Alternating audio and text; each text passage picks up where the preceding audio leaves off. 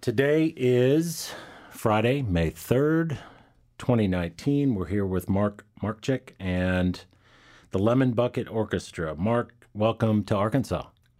Pleasure. My pleasure to be So here. far, so good? Oh, it's been great. We came from New Orleans, so you can imagine like the total shock factor of coming into the woods in Arkansas.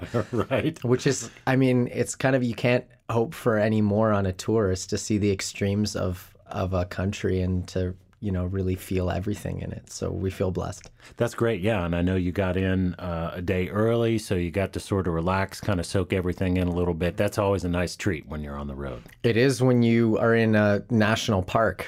That's for sure, because, you know, and the cabins are beautiful and the space. There was music last night. We had some dinner. We had a chance to go and walk along the trails, and we're feeling very rested, relaxed, ready to play tonight. Good, good. So just by way of context, we were speaking earlier, and sort of the impetus for bringing you here was the Folk Alliance a few years ago in Kansas City. And people were saying, how did you hear about, asking me, how did you hear about this band? How did you even come across this? And I said, well, it was, probably a Friday afternoon, and you guys were out playing in the lobby. And I walked by and heard you, we call it fiddling. Mm-hmm. Do you use that term? Yeah, for sure. Okay, I right. mean, people generally, like, I know that there's this whole group of musicians that are very sort of adamant about calling it a fiddle or a violin Right. or whatever, but for us, it's all kind of music. I could say fiddle, violin, it's just... It doesn't sound the same if I say I heard you violining. Exactly. It anyway. doesn't. Just depends on the context, right? Yeah, right. So I, anyway, heard you playing and sort of stopped, turned around. I was like, man, these guys sound great. All the percussion and everything. Went into the little hotel convenience store, bought a to-go beer, and just sat down and listened to you guys. That's the amazing thing about Folk Alliance. Like, I guess for listeners that don't know what Folk Alliance is, it's this incredible sort of 3-day conference / festival where the organizer basically decided we want to get together all of the different people who associate with folk music, whether that's Americana or that's traditional music from all over the world, or even DJs that play that kind of music and are inspired by that kind of music. We want to get them all together, that entire industry, and to let people network, play, discover each other. And what it essentially turns into is like, 6 floors of a hotel that are packed with music and showcases that are happening within the hotel rooms and in the lobby and in the conference rooms throughout those 3 days nonstop. So it's a pretty magical place. It is, and it can be a little overwhelming too. Absolutely. Absolutely. But, you kind of, as a musician, it's definitely overwhelming because you also see there's just so much music going on all the time, and it's very rare that you get a chance to see how much folk music is really happening across the country and across North America. And that's both, inspiring and overwhelming because there's just so much good music out there. Yeah, and so what I wanted to get to there was, your performance was kind of impromptu. I'm sure you all planned to go down there and do it, but the idea, and correct me if I'm wrong here, I think the tradition maybe with this band to a certain degree has been busking and performing wherever you can find a space.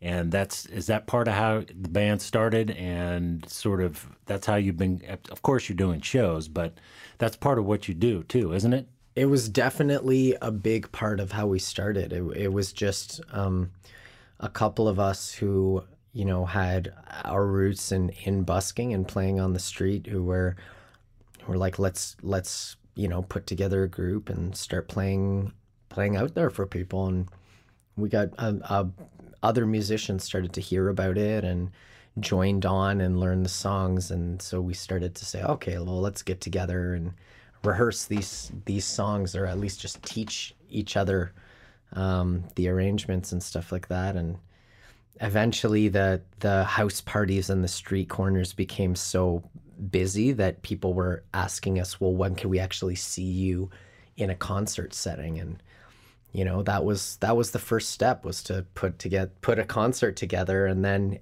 it snowballed from there. Yeah. Now you said you've been together 8 years, so we can sort of round that up. You're going on 10 years. It sounds better. Yeah. Sounds better. That I'm just curious, how many folks in the group now that were sort of in that initial organic phase of the getting this together? It's, you know, I often say that we started, it was 4 of us when we started. 3 of those are in the band currently. Wow. But it's also, I mean, those were like the very first 4, but within the first year, it kind of grew to, 10 or 11. And, 3 of those 10 or 11 are also still in the group. But I mean, we've gone through so many musicians. I can imagine. Like I often say that kind of, we have half of Toronto has been in Lemon Bucket at one point or another. And it feels like kind of everybody, it's like 6 degrees of separation from Lemon Bucket. Like everybody has a brother or a friend or roommate who's been in Lemon Bucket or on tour with Lemon Bucket at some point. And I think we've had something like 45 musicians come through the group.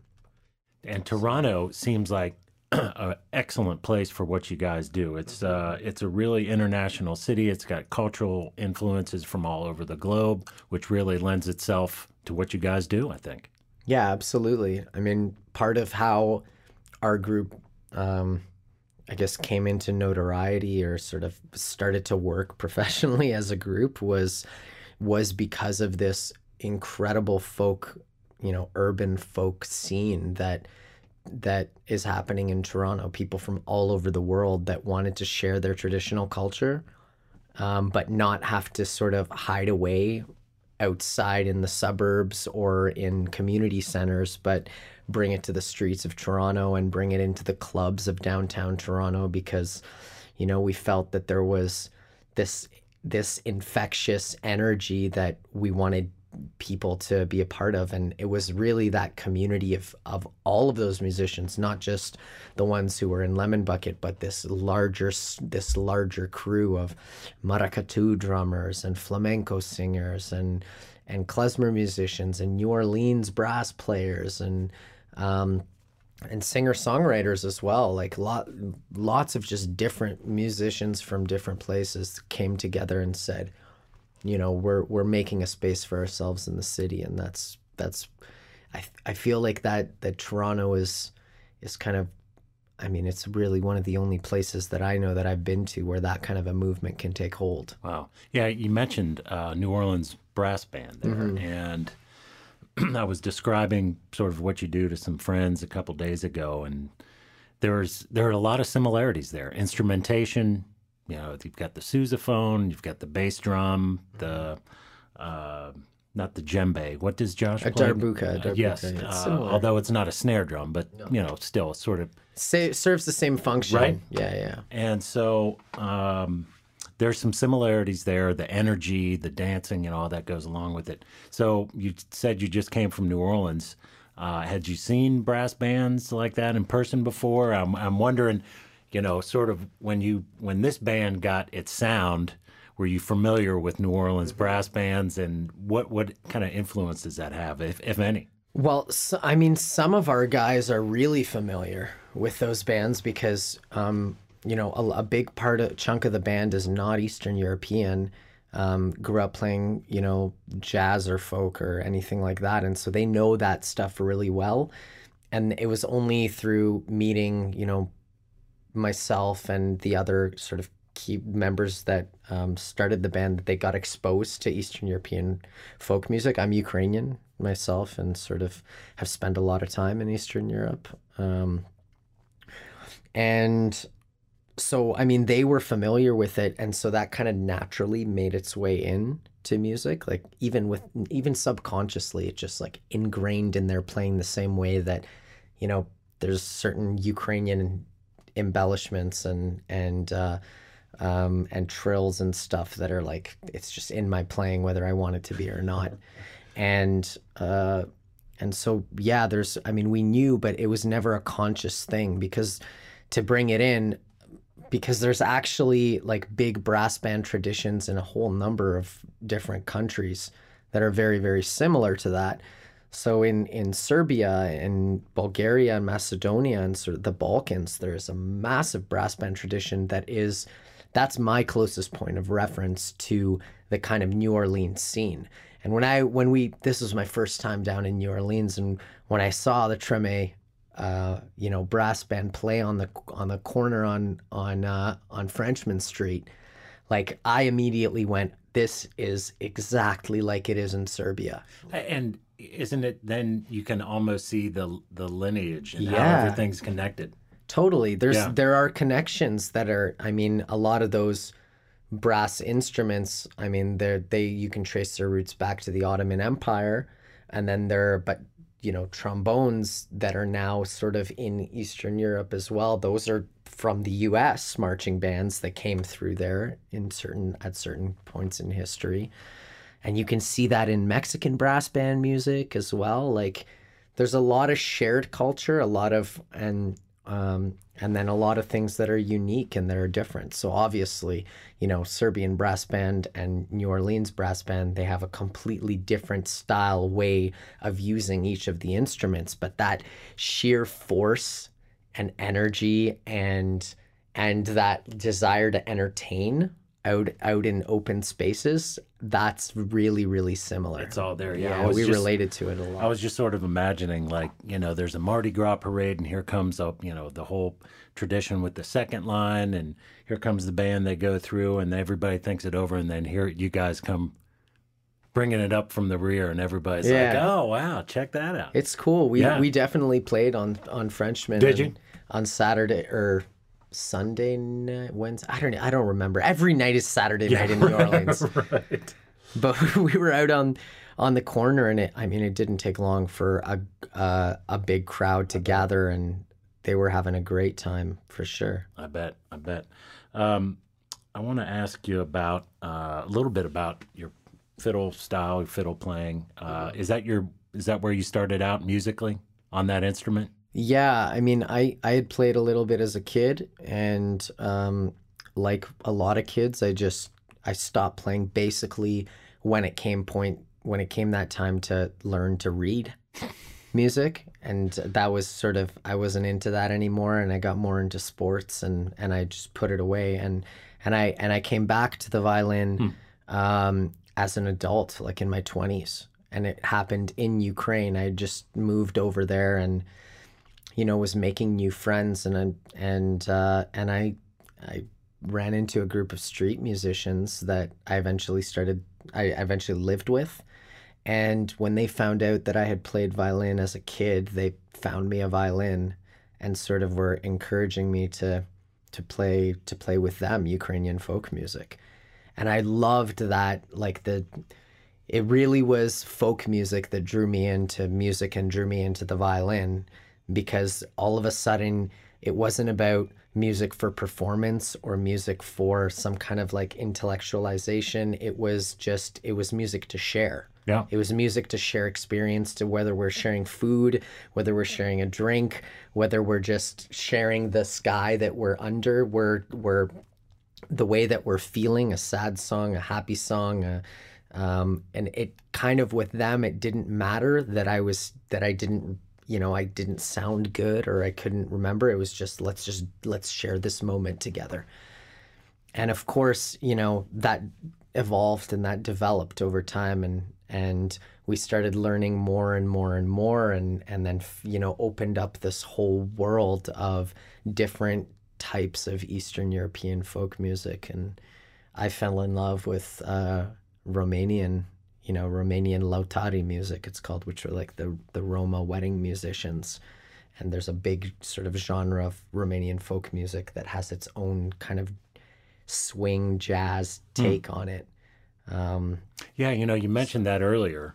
And I had this question written down, but you alluded to it when you were playing the set earlier this afternoon, and you said Romania is really sort of a spiritual home for the group. Absolutely. I was going to ask you, aside from where you live, where in your travels, where's that magnet pull you to? And I guess that's it. Romania is certainly one of them, like for the whole band, because it's the first place that we together experienced, Eastern European culture together. And the first place where we went, like we went to the source as Canadians and performed for people and understood that what we're doing is important, that there are Romanians that, there was always this kind of I guess this self-conscious thing of like, oh well, we sound like we're Canadians or whatnot, and maybe it's kind of goofy, and nobody would really care, and why would we tour around the world presenting something that's not ours? But in Romania, we understood that what we were doing, it was so intrinsically Canadian, insofar as all of those things we were bringing to the music was, it was beautiful and interesting for Romanians because they heard themselves and they heard the attention and the respect that we paid to the music. So they were impressed by the level that we got to. But then at the same time, they were hearing elements of other parts of the world that they'd never been to. Wow. And that they had never experienced. And they got to vicariously live that through us. And so we started to think about that now consciously as we started to write more and more music from different parts of Eastern Europe. Wow. And so that, that having that first experience there was super, super special. And it's something I think we'll never forget. That's kind of what the musical experience really is all about, is where you can hear something you identify with, but at the same time opens your eyes and ears to something completely different. Absolutely. We're looking for that all the time, all the time. I think everyone does in music and in art and in life in general. We're all kind of just walking we're all walking the earth and looking for those moments where we can feel something, anything, whatever that is. And you can feel something when you're alone in the forest, and you can feel something when 12 brass instruments are playing in your face. They're just different feelings. So something a little less esoteric here. Yeah.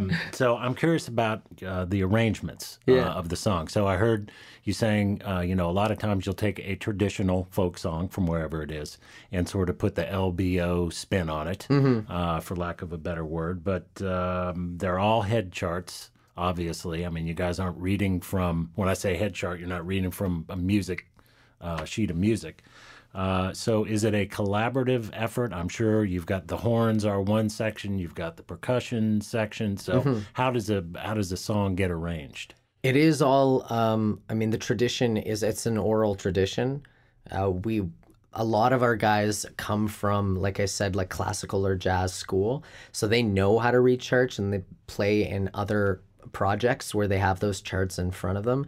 But we made a conscious decision right from the beginning that even if we could, and even if we all knew or learned or were willing to go there, that we wouldn't, because there's something about that tradition, even if it's harder at some points, there's something about that is, it's important to Eastern European music, to folk music in general, and we wanted to keep that alive.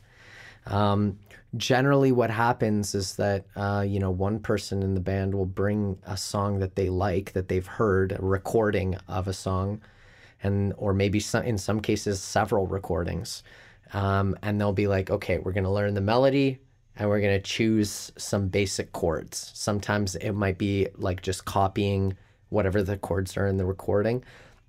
Sometimes if it's just a melody that somebody picked up, we might just say, okay, here's what it sounds like. These are what the chords sound like. Let's choose put a rough structure together.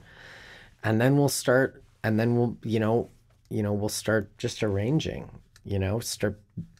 usually the person that brought the song has some ideas about what they want, where they want shots to happen or key changes, or they want the violins to be playing here and the brass instruments to be playing here, and what they want everybody to be doing. But it's definitely a lot of rehearsals, and in some cases we sit with a song for a couple of months and perform it even and tried, and it lives in one form, and then all of a sudden there's a shift, and we found that thing, you know, that special something, that it just, you know, comes from the process. Yeah, I'd noticed, you know, in my experience, it was that, well, I never really got a hold of a song, or at least when in a group, we had never really get a hold of it until we really just crashed and burned on it a few times. Yeah. So you knew where those roadblocks and where those mistakes were.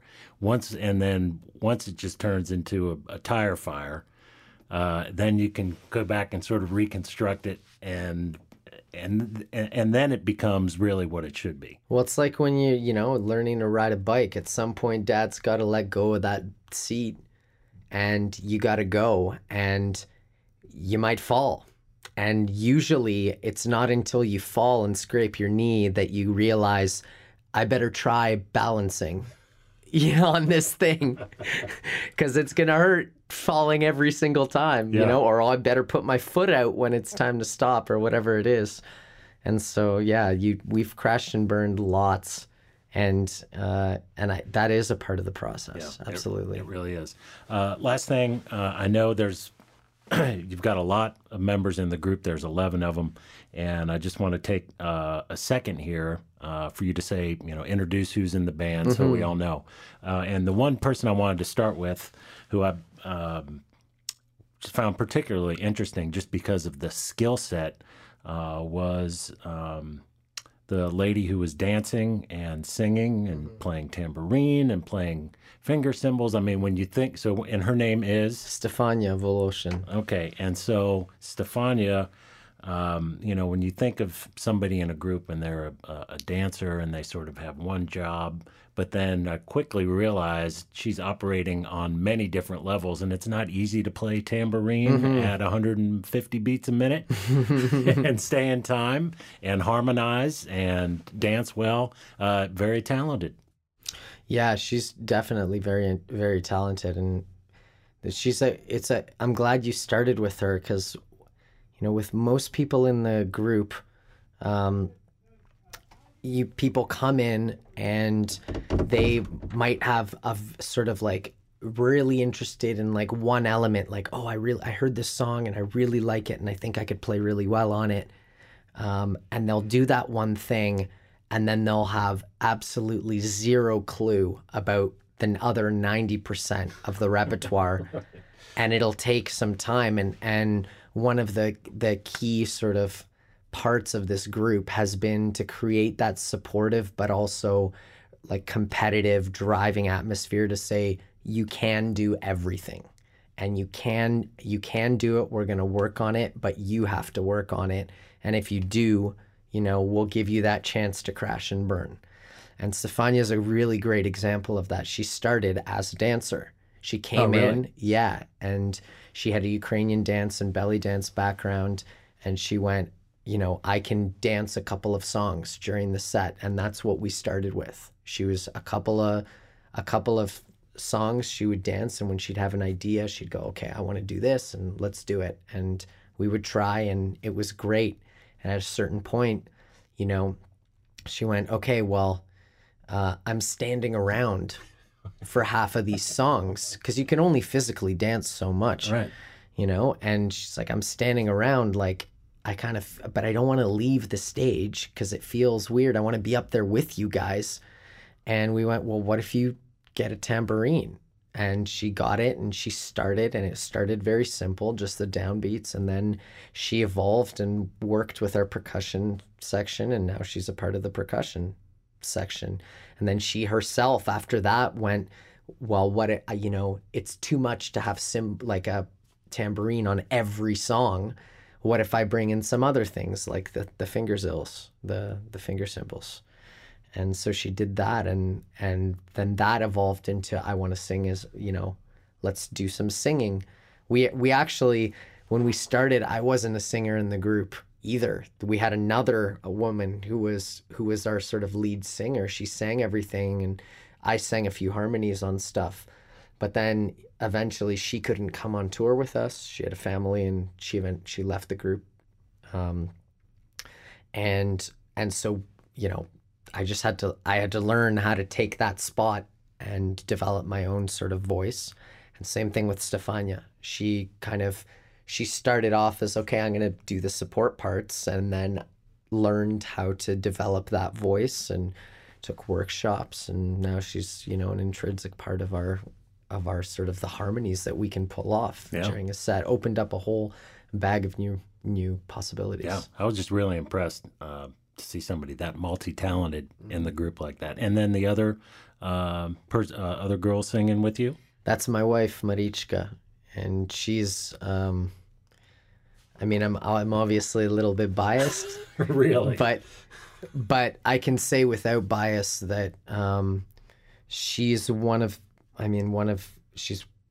the most unique singers I think on the planet. There's only about, you know, 5 or 6 people on this earth that have not only as extensive a knowledge about Ukrainian traditional polyphony as she has, but also the ability to sing it, not just as like an archivist or sure. a It's research. rare you see both of those in one package. Yeah, and she's mastered this style over 20 years of traveling to villages across eastern Ukraine, recording, archiving, and then performing all of this music in one of the most well-known Ukrainian folk choirs back in Ukraine.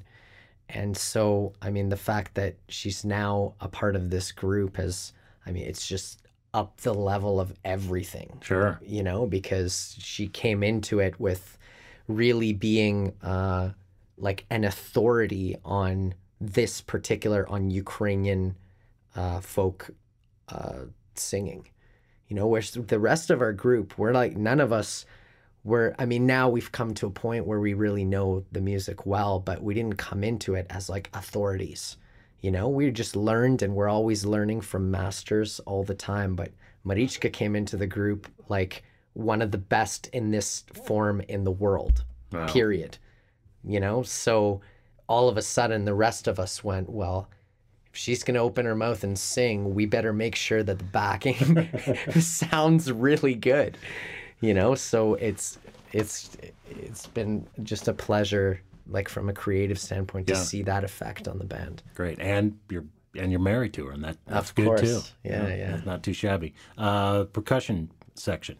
Yeah, our percussion section is there. Those are 2 of the guys that were Oscar, we call him the savage drummer. He plays the big marching drum, his own sort of drum that he created. He's from San Miguel de Allende in Mexico, and spent a little bit of time in the U.S. and then eventually moved to Canada, and now he's a Canadian citizen.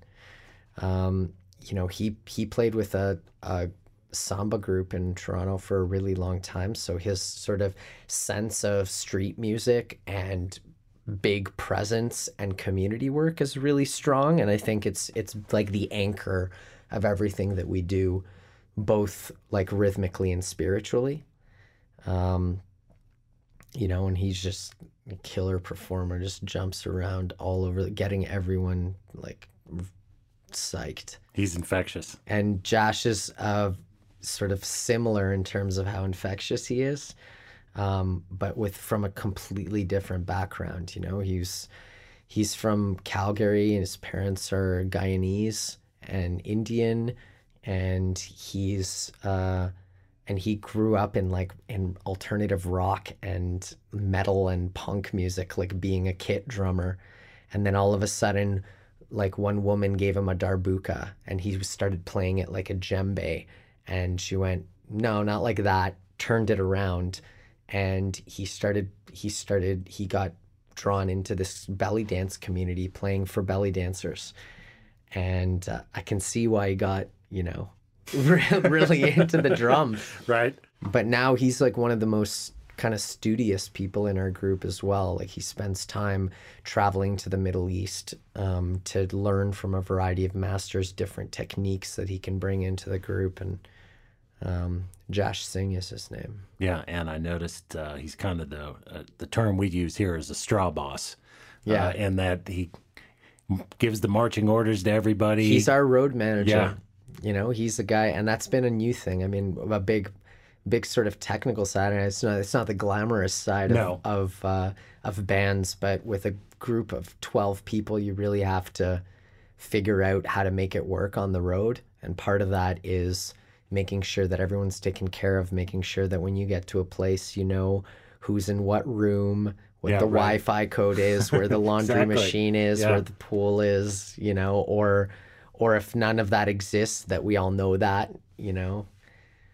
So where the restaurants are, where the bar is, where right. all those, If all you're those, in a dry county. that's right, Right. that's Right. right. So he's our guy now, and he's doing such a great job. Excellent. So quickly, the horn section. And the horn section, that's Michael Lewis Johnson plays flugelhorn, Nate Del Vandenberg plays trombone, Julian Celady plays the alto saxophone, and Ian Tulloch plays the sousaphone. Yeah, that's it's a nice unit. You mentioned, elements of ska are in there as well, which, you can really hear with those super syncopated lines and all that kind of stuff. Yeah, what's amazing about those guys in particular is that, like, they've been, I'm very particular about saying I want that hard in your face, like Eastern European brass style playing, and they'll really indulge me and go and like punish their faces to get that sound, because that sound, it's hard, it's really physically hard to do, and so they'll do that and get to that point and to where we're sounding exactly like that, but at the same time they're all so versatile that they can tone things down, which a lot of times like the Eastern European street bands can't do. They at one volume, that's what they can do. But these guys, they can get quiet, they can build dynamic, we can have a huge dynamic range even within one song, and we're lucky. I think it's one of the best brass sections like in It's North nice to have America. that behind you, I can imagine. Yeah, it It's feels really good. comforting. On your second fiddle, Second fiddle's James Mackay, and he's what I call, he's a real violin player. I fake it, and he can play anything too.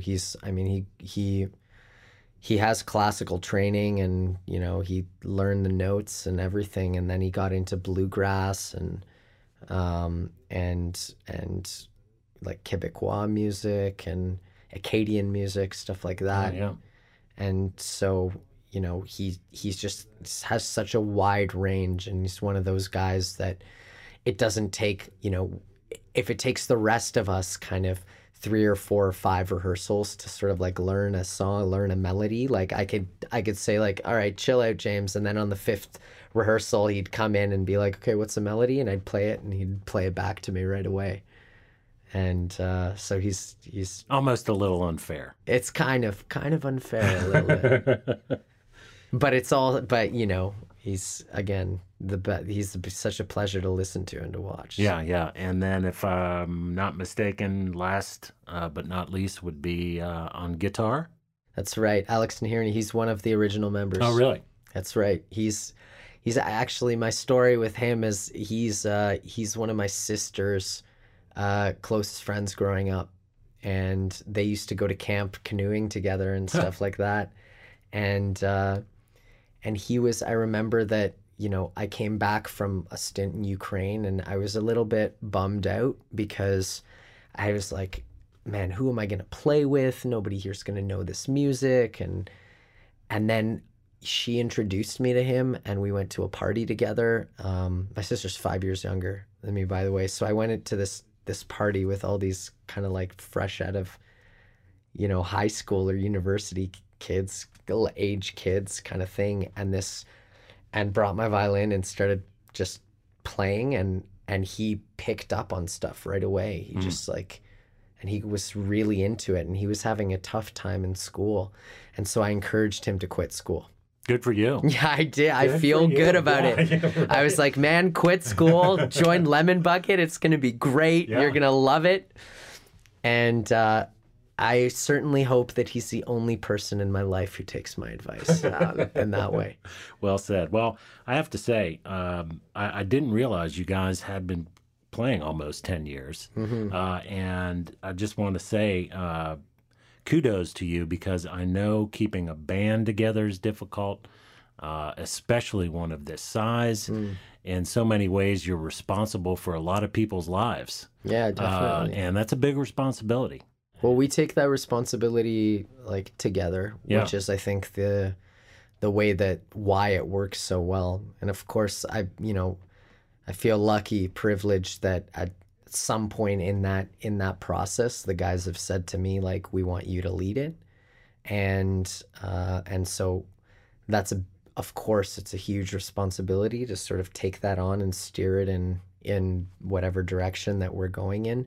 But it's also, we kind of all understand that we all came from that same place. It's not like I had special like leadership training that, or like I'm not equipped to be like a CEO, So when we're doing it, we all kind of go, okay, we'll figure this out as we go along. I know what you're saying. Well, you guys have really done just a remarkable job of carving out a real unique niche that I think needed to be filled, honestly. There's what you guys do incorporates so many different elements. It's relatable on so many different levels. And watching the crowd this afternoon in that more intimate setting, you can see how important it is for musicians to reach people and have that connection. And I guess that's what keeps you guys going. I think so, especially nowadays. We're living in a time where there's a lot of instability in the world, particularly in the U.S. Oh, good grief, yeah. And it's sort of we're feeling it also up in Canada. And my Ukrainian I'm Ukrainian, and me and my wife met during the protests in 2014 in Ukraine. That's evolved into a full-on war, and it's a very difficult time that we're living in, and we have the opportunity in our music to sort of create a little bit of opportunity for connection, for understanding, for conversation, and for shared sort of positive emotion and experience. And I think that's really important here, especially in a project that as we say, builds bridges and not walls. So that's the most important thing for us to do, and why we keep doing it. Lemon Bucket Orchestra. Mark, thank you so much for the time today. Continued success. Our pleasure.